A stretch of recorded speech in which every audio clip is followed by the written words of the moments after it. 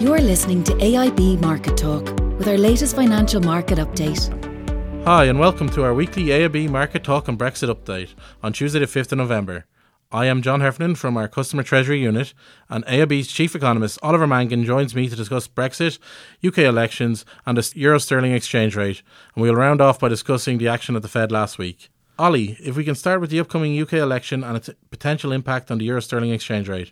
Opinion polls in the past week show the Conservatives heading towards a victory. The majority is a possibility based on the most recent polls. What impact does this have on the approach to Brexit and the euro-sterling exchange rate in the short term? Yeah, I suppose just to go with sterling, it rallied quite strongly in the middle of October when we got that deal, that revised Brexit deal. But in the last couple of weeks, it's been very range bound against the euro. It's been at that steady 86 to 86.5p. The announcement of the election didn't have much impact on the currency. The opinion polls, which show the Conservatives maybe in the last week heading towards 40% of the vote, and as you said, that's certainly the basis for an outright majority, haven't moved the currency either. So I think what we're into here is a period of range trading for sterling ahead of the election result. Now, as you say, I think the election is the next big event risk for sterling. If we get an election victory, a clear-cut result from the Conservative Party, obviously it paves the way to ratify the withdrawal agreement and for the UK to leave the EU at the end of January and removes a lot of uncertainty. Now, having said that, I think the upside for sterling may be limited in those sort of circumstances. There's very strong resistance in terms of sterling the euro falling back below 84, 85p. So it might get a penny or two bounce in the currency, but that may be it on the back of a Conservative win. If, on the other hand, as happened in the last election, Labour picked up quite well over the course of the campaign, let's say we wound up with another home parliament and no resolution in terms of what we're going to do or what the UK is going to do with Brexit, with in those sort of circumstances, sterling could easily give up the gains we saw it make in October. And the euro go back up towards 90p. So I think the election result will be important, but I think the upside is probably limited for sterling from current levels. So I suppose looking towards the future and into 2020 specifically, once the election happens, and let's just say for Pig Iron, the Tories have won and UK leaves at the end of January, what will happen to euro sterling during the trade negotiations, and how do you see that playing out? That's why I think even with a clear-cut election result, the upside for sterling may be limited, because obviously the focus then will be on getting the deal done and the UK leaving at the end of January. But what follows then is a transition period during which nothing changes. So for the customer base, you'll trade as normal with the UK. During that transition period, there'll be no customs duties, there'll be no checks, anything like that. But that transition period is to give the EU and the UK an opportunity to conclude a trade deal. And the hope is that they'll conclude that trade deal by the end of next year. My concern is that if we have, an overall Conservative majority, quite a Brexit-leaning UK government. We've Boris Johnson in particular, who's emphasised taking back control, moving out of the UK or moving out of the EU regulatory space, ability to do international trade deals. The problem is that the more that the UK wants to take back control, move out of the away from the single market rules and regulations, the poorer the trade deal, if any, will get with the EU. I mean, Michel Barnier and other EU officials have been at pains to point out that regulatory divergence will not mean regulatory dumping, and that there'll have to be common rules in any trade pact between the UK and the EU. And that's something that the UK may be very reluctant to sign up for. So what we could see next year is very difficult negotiations, doubts about whether a trade deal will be reached between the UK and the EU, and we could see downward pressure re-emerge in sterling, because if we have a very poor trade deal, or let's say the UK in the end says, well, we do want to take back control, we'll actually go back to WTO trading rules, well, that effectively is a hard Brexit, but not when they leave, but at the end of the transition period, which is due to expire at the end of next year. So I think traders will be looking at that and say, okay, we have a Conservative win here in the election, but there's very choppy water ahead, possibly in 2020 for the UK currency, which, as I say, may limit its upside. There certainly will be a bounce if the Tories won and we got a clear-cut result, but I think looking further down the line, downward pressure could easily re-emerge in the UK currency.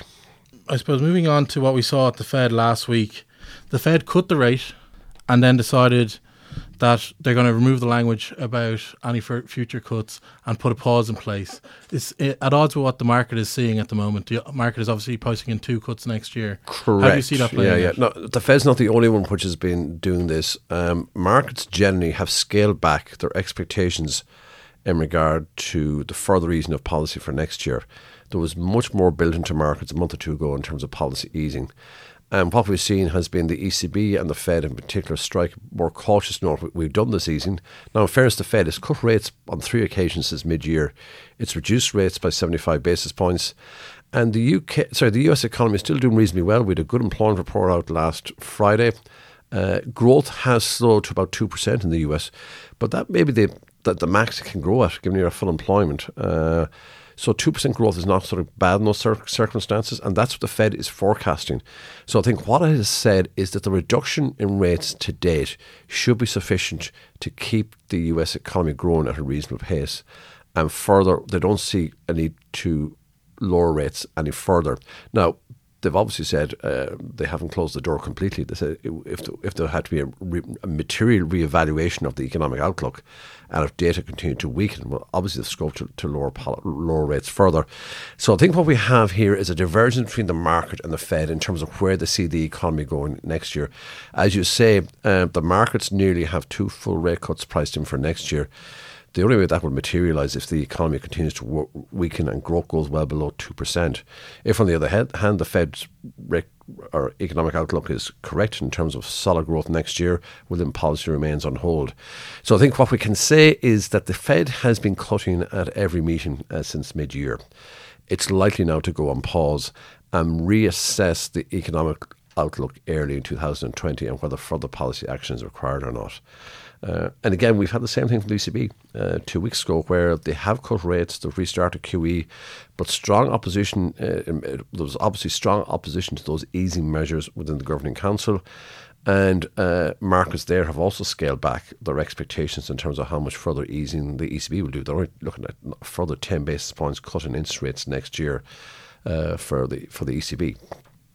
And what impact do you think this will have on the dollar in particular against the euro and say against sterling? Well, first of all, regard to sterling, just to note the Bank of England is meeting this week as well on Thursday. But I think when an election, their next meeting after that is actually after the election.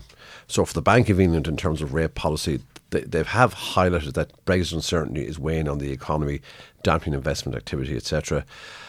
I think what we'll see is a holding meeting this week from the Bank of England on Thursday. No change in rates, and very much kicking the can down the road till we see what the election outcome will be.